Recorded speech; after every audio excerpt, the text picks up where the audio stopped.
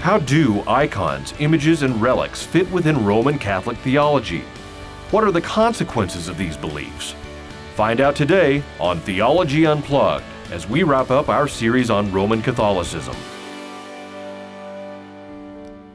Let's try to relate this to church history, okay? I mean, has this ever been dealt with in the sense of, are we the first people who are sitting here saying, hey, let's evaluate these icons? Obviously, it's been dealt with at the Reformation. Icons, images, and relics are not thought of well in the Protestant church. And as Sam said, we need to be careful about that because sometimes I guess, maybe you're saying that. I want you to expand on that and you guys to chime in, but maybe we can throw the baby out with the bathwater sometimes, or maybe we can misdiagnose a problem by saying people who have a image of Christ are worshiping that image or are have an idol, as Sam said. And I think, though, we would reject maybe you're getting there with the iconoclast movement that was talk about that. Way before the Reformation. But the idea was the perception that people were worshiping all of these images and different things. And so people would literally go into churches and rip everything off the walls, all these nice, beautiful mosaics in the floor. We're talking the 9th century, too, right? Yeah. Even before that. Yeah. So before the Crusades, for sure, are just destroying massive amounts of images of Jesus. So it's very likely that there were many pictures of Jesus that were done in mosaic or done in really beautiful ways from people that might have been eyewitnesses, possibly, that were all destroyed because the perception was these are idols, these are images, we need to get rid of them so that we only worship the living God. And so we are not advocating that we go into the Vatican and the British Museum and the Smithsonian and destroy everything biblical that we can find. Well, there must have been some reason that they did that. I mean, you don't just go in and destroy these things for no reason. I mean, it's like, it seems to be that by this time, the iconoclastic controversy, I think that means the breaking or the crashing or the controversy of smashing the icons. Mm-hmm. The iconoclasts maybe saw something within the church that was an abuse, and that's why they said, let's go in and do that. Because we have an iconoclastic type thing that happens with Martin Luther as well, that Martin Luther really jumped on the people about. But let's describe that. I mean, what was that a legitimate controversy? Was it? I mean, it was the Eastern Church and the Western Church who kind of went through this, but there was a kind of a resolution that was brought about, and both the Eastern Church and the Western Church ended up pretty much agreeing on the use of icons. But the abuse of them, I mean, it's just so easy to abuse. Why not just say, let's just not do this? Well, that's what the Emperor of the East, Leo III, actually argued for. He was the first official voice to oppose the use of icons because it's what we had been talking about earlier. He actually believed that it was inevitable that it would cross the line from what they would call veneration, which simply means honoring the object or the person represented in the icon, and that veneration would cross over into worship. And so Leo, this was early 8th century, was kind of the first iconoclast. Pope Gregory II defended the use of icons and images, and he maintained this distinction. And it really came to a head at the Seventh Ecumenical Council. I think it was in late 8th century, 787 A.D., that the use of icons and images was actually approved. And they were careful to maintain this distinction between veneration and worship. Unfortunately, as we've already talked about, human nature doesn't recognize that divide. That kind of distinction is a very fine one, a very careful and delicate one. And when it comes down just to the daily practice and the orientation of the human heart, typically it's difficult to separate the two. And again, if you pressed, because I've talked to people in Orthodoxy and Roman Catholicism, if you press them and say, all right, now tell me, is there an unhealthy dependence here upon this image, this icon? Are you crossing the line? And they would say, absolutely not. But when it comes down to actual practice, and the degree to which they can live and thrive spiritually without those images and icons, it comes very close to the answer being no, they can't. And that's when it becomes extremely dangerous. Well, I want to wrap up our time with icons here because we're going to wrap up the series here during this this broadcast. But it would seem that whenever, I mean, think of this. Don't Protestants have relics and images and icons the same way? The principles that are involved. I mean, like, I have a baseball card collection. Well, yeah, that's true. Yeah, I pretty much venerate Mickey Mantle, but I mean, Well, from a religious standpoint, think of this. Somebody comes in and, Sam, you talked last broadcast about somebody not cursing in front of an image of Jesus. Mm-hmm. Well, what about the Bible? We say, place your hand upon the Bible as if that somehow venerates or sanctifies what it is that we're going to say. Now, we can do that in the right way. We're moving right now, and we're in the garage this weekend, and my wife said to me really sweetly, this old Bible, the spine's broken. Is it bad to throw away a Bible? Can you do that? You didn't throw it away, did you? I said throw it away. Oh, no.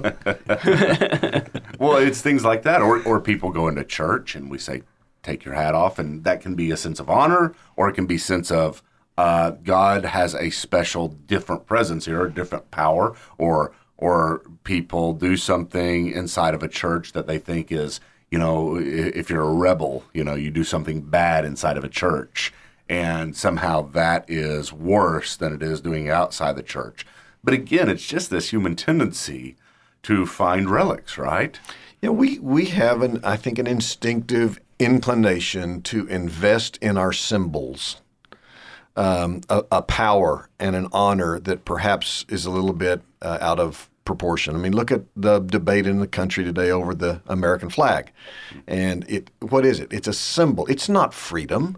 That's not my right to vote isn't that piece of garment, but it represents the lives that people have lost in order to preserve those freedoms for us. And so for some people, the flag has become something of a relic. So there obviously, people want constitutional amendments against flag burning, on which I have no opinion. I'm not expressing one.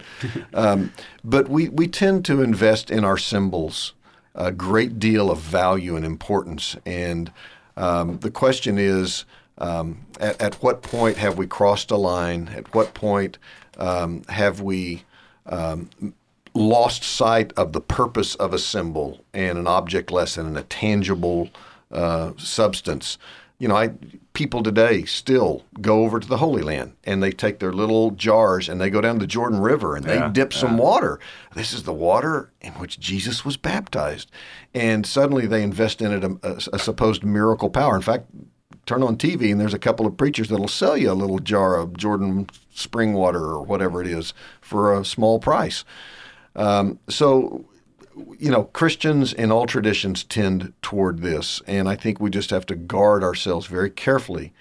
I know, I honor and love J.I. Packer so dearly, and if anybody's ever read Knowing God, they realize that he has a lengthy treatise or chapter in there in which he defends the position that it's wrong to have pictures of Jesus and images, whether in a Sunday school class or in any other kind of context. And he's been challenged on that. But here's a godly man who says, I'm very fearful of what that can do to my heart, that I'm going to invest in this photographic reproduction of somebody who isn't my Savior, a power and an authority in my life that it shouldn't have. Mm. You have to think, a good cultural anthropologist or an anthropologist of any kind, they're not surprised that there would be this history in the Roman Catholic Church, because if you study primitive religions on through modern religions, this seems to be our tendency to do this. And that just further strengthens my confidence in the God as he is revealed in Scripture, that here is a quote-unquote faith system that is so inherently resistant to that kind of use of objects. Mm. Well, that it comes back again, for me at least, to the second commandment and the principles behind that, and trying to figure out how I can make sure that I'm not breaching those principles, not just, obviously I guarantee that 99.9 or 100% of our audience does not have an idol of God in their house that they would say, oops, I can't help it. I keep on breaking the second commandment every time, I get rid of this idol. I just think all day about recreating a new one. The principle is what we are breaking whenever we ascribe or need to have God visible in front of us in some way, whether it be through his power in a relic or whether it be through a picture that replaces him. And that's what we're talking about here. And I guess if we elevate it to the principal status and then say, did the Catholic Church institutionalize a breaking of the second commandment? That would be the primary question. Yeah, and I don't know that I would say that they did. I coming back to what we talked about earlier, it seems to me that the abuse to which this was subjected was tied very closely to the whole practice of indulgences and the belief in purgatory. And once people were locked into a system in which their relationship to God could be manipulated and changed, improved, or harmed based upon their response to these relics and images in which supposedly the grace of God was resident. That's of great concern to me. And the idea that, I'll just give you another example. I remember when I attended an Eastern Orthodox church as a part of a course I was teaching at Wheaton College, and everybody who walked in, there was a large podium of sorts with an icon that was embedded in it, and each individual walked in and bent over and kissed it, and the parents would pick up the little children and hold them up, and they would kiss it, and it became. If I had had the opportunity to say, all right, let me ask you a question. Is the favor of God or the love of God or the power of God in your life enhanced by what you just did? And would you stand to suffer loss if you had failed to do so? And I think most of them would say yes. And that's of concern to me. I love what Sam just did, Michael, because he again reminded us that we can't talk about this in a vacuum, but this one issue is part of a web, as every theological system is. And so it's not just whether or not we think this will lead down a bad road if it's encouraged, but we have to ask, will it lead down a bad road with the fearful prospect of purgatory ahead of you and with the hopeful prospect of reducing your time in it? This whole idea of icons and relics has to be fitted within a system of theological mediation that energizes it. Well, we have been talking about, as you've called it a couple times, I think, JJ, a web, a complicated web. And it is. Roman Catholicism seems to be a complicated web. I hope that during this series we have been able to break it down for people and help people to understand it and engage it more deeply ourselves. But I think there's a couple of questions maybe to wrap this up. Sam, you had talked about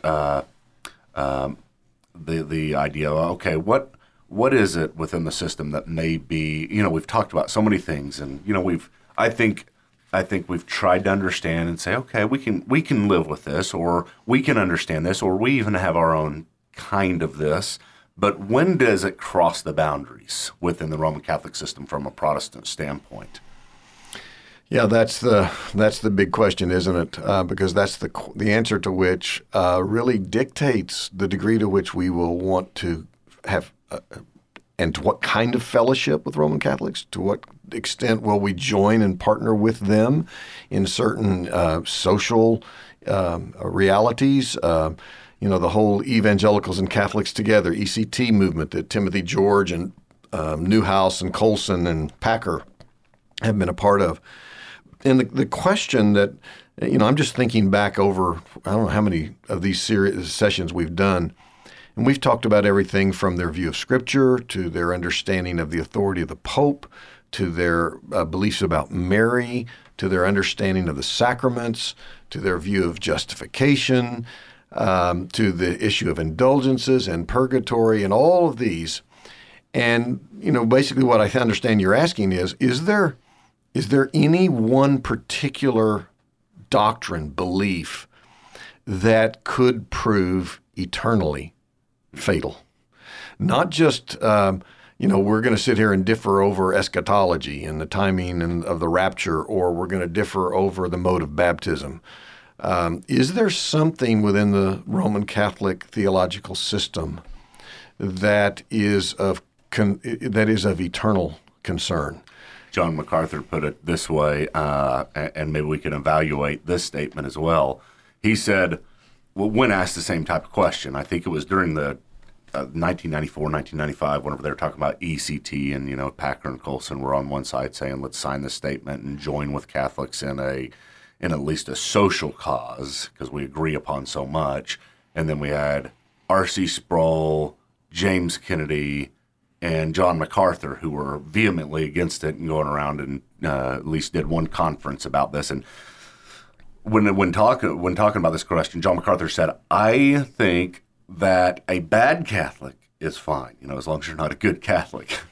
But he says anytime you're a good Catholic and you agree with catechism and you're ascribing to everything that they believe, he basically said that that is an eternal issue, that a good Catholic cannot be saved. Yeah, that's. I'm not prepared to affirm that personally, but let's ask that. Let's dig a little bit more deeply into that. What would it mean to be a good Catholic? Is it an eternally damning reality to affirm the perpetual virginity of Mary? No. Does it put your soul in peril that you believe in transubstantiation? No. Is it a threat to your relationship with God that you believe in purgatory? No. So the question is, at what point are we going to say yes to one of these questions? And for me, I think the one issue, and we addressed this, I think we spent 2 weeks on it, is the issue of justification. Because then we're pressing into the question of, on what am I dependent? In what have I vested my trust and my hope for the cleansing and the forgiveness of my sins? And if someone answers that with anything other than the finished work, the sinless life, the finished work on the cross, and the bodily resurrection of Jesus, I am deeply concerned. Now, that doesn't mean that a person can't have a deficient or defective or slightly tweaked view of justification. Certainly, all of us probably don't understand the doctrine fully, and we might have differences of opinion on certain parts of it here and there. But when it really gets down to the nitty-gritty of what does the cross mean to you, and on what have you placed your trust for the cleansing of your sin and your righteous standing before God, then we're at the brink of dealing with difference. Now, we're not talking now about, we've got slight variations in our views on some of these issues. Now we're talking about the welfare of your eternal soul. Yeah, and I agree. I think that whenever it comes down to it, all of these issues, and they are important, don't mean to, downplay the importance of, dealing with purgatory. And if you're sitting with me and you believe in purgatory, and I will continually try to get that out of your life. But at the same time, it does come down to that issue of justification by faith alone. And what are you trusting in?